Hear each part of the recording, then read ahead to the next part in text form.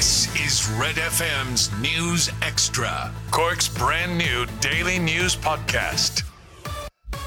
It's Tuesday. Good afternoon. I'm Lana O'Connor with Red FM's News Podcast. Residents living close to UCC are calling for the Gardaí and the college to use their powers to clamp down on antisocial behaviour in their area. It's after Gardaí broke up a crowd of hundreds who gathered on Highfield Avenue on Sunday night. Locals say some of the group threw glass bottles and urinated in their gardens. Sophomore week is taking place next week as second-year students return to the campus for the first time since March last year, and Freshers' Week gets underway the week after. Speaking to Red FM News, Catherine Clancy from the Magazine Road Residents Association say locals have had enough. This has to stop, and the only way it'll stop is by expulsions for those young people who cause such a disturbance in our community. It wouldn't be accepted in any other community, and it should not be accepted in our area. And we're calling on the guards, the evidence is there, to issue ASBOs. The first we heard of this sophomore week was last Monday night. We are very upset that we weren't consulted.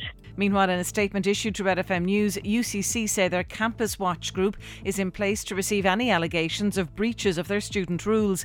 UCC say they've been working with the Students' Union to promote awareness and adherence to public health guidelines and the wider responsibility to the community. The statement also says the majority of the university's 22,000 students have shown remarkable resilience during the pandemic. Garth Brooks fans are eagerly waiting more details on reports of the country music star is coming to Ireland. The music legend could play 3 gigs in Croke Park next September. It comes 7 years after he had to cancel 5 dates in Dublin when there were problems with the licence. Hopes are high that the country star will perform Leeside next year too, after bosses at Porky Queeve told local residents groups that they've plans for a 3-night concert in April next year, though no artist has been confirmed. Entertainment correspondent with the Irish Independent, Melanie Finn, outlines the latest. What we do know is there is an application that's gone into Dublin City Council. Eamon O'Boyle on behalf of Aiken Promotions for April 23rd and April 24th, and the date for submissions closed last month. That's currently with the council. However, there was speculation last night that it could be 3 dates in September, which would sound kind of like a reasonable time frame for me.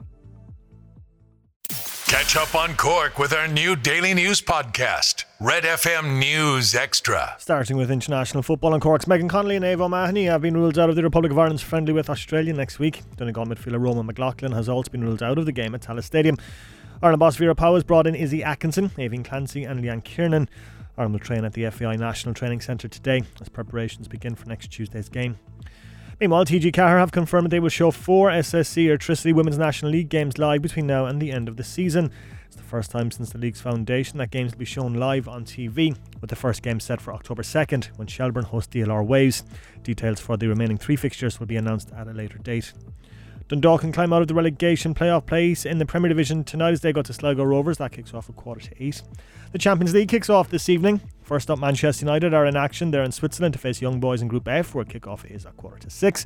Following that, the holders Chelsea get their defence underway. They'll face Zenit St Petersburg at Stamford Bridge from 8 p.m. Among the other ties tonight, Barcelona take on Bayern Munich in Group E.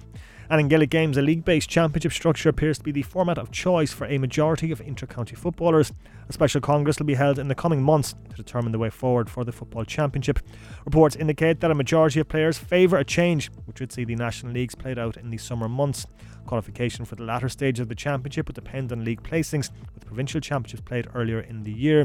The Gaelic Players Association is said to be canvassing opinions of players at present. And that's the sport on Cork's Red FM at sportnation.bet. Don't forget to like and subscribe to get Red FM's News Extra daily.